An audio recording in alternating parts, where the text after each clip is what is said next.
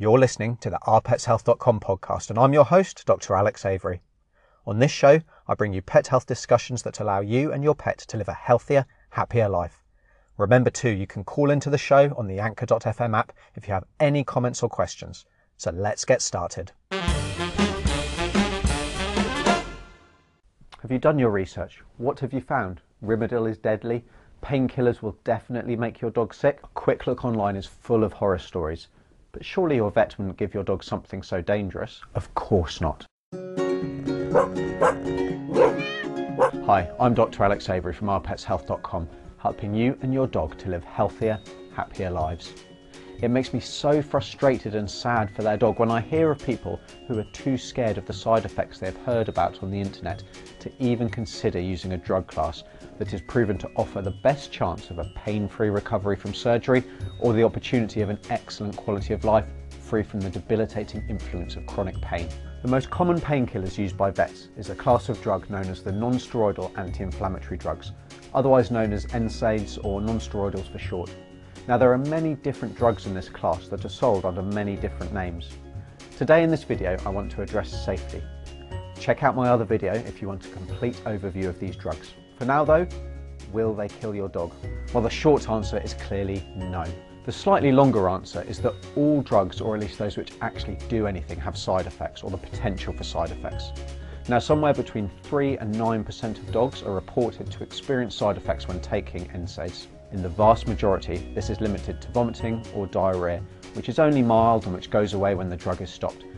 A really tiny proportion will experience liver or kidney issues, and yes, a few of these even smaller proportion will prove fatal. To put this into perspective, the majority of patients prescribed these drugs for long-term use are elderly.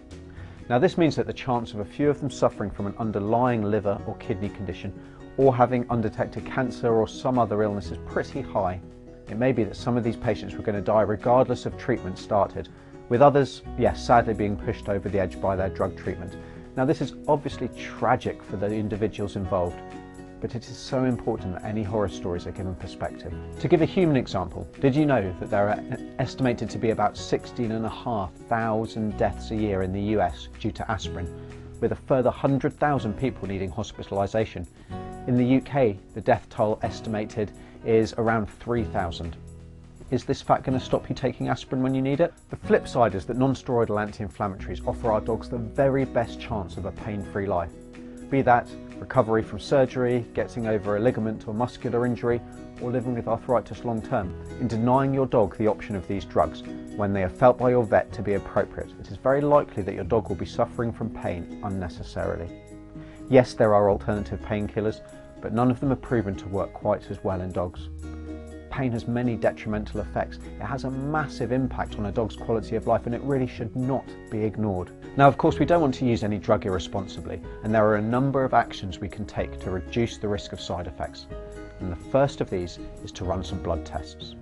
In older patients or any patient that is likely to be taking the drug on a long-term basis, a pre-treatment blood sample should be taken with follow-up monitoring bloods run as advised by your vet.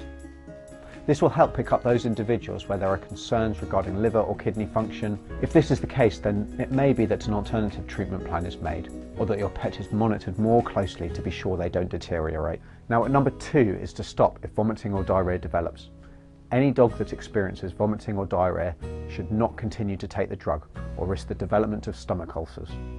A few days off treatment will most likely result in recovery, although your vet may want to give them something to aid in this recovery. It may be that your dog will then be fine if they start the drug again. After all, vomiting and diarrhea is very common in otherwise healthy dogs who are not on any other treatment. Another option is to switch to a different non-steroidal. It has been shown that it's very unlikely for a patient to react to 2 different drugs, even though they're in the same class.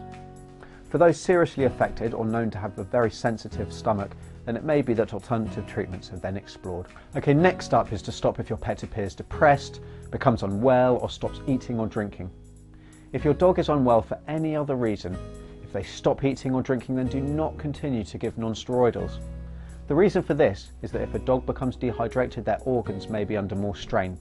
An anti-inflammatory is then more likely to cause damage, especially to their kidneys. Okay, running quickly through the rest of our actions is to not give a higher dose than your vet has prescribed at number 4, And at number 5, do not give any non-steroidals at the same time as steroids or any other non-steroidal. Next, we have the fact that you should not give human painkillers unless specifically advised by your vet. And then at number 7 is you should always contact your vet promptly if you have any concerns. Number 8 is to use other management and treatment strategies for arthritis and other chronic pain conditions. And this will allow us to reduce the dose of non-steroidals needed to keep your pet pain-free. Finally, for any pet who is on painkillers following surgery or an injury, make sure you follow your vet's instructions fully to minimise pain and inflammation and allow a shorter course or a lower dose of medication to be used. If we follow these recommendations, we can make sure that our dogs are really unlikely to experience any significant side effects, while at the same time they will be as pain-free as possible. Don't be the owner who condemns their pet to suffer in silence when there is another way. Be sensible, yes. Don't use any drugs inappropriately, of course, but at the same time, don't ignore pain. You owe that to your dog. So I really hope today's topic has helped you.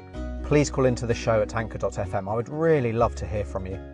If you'd like more information on anything I've discussed, then head over to ourpetshealth.com. And if it's your first time listening, also think about signing up to my website newsletter to make sure that you never miss out on future content and allow me to continue to help you and your pet to live healthier, happier lives. So until next time, I'm Dr. Alex from Our Pets Health, because they're family.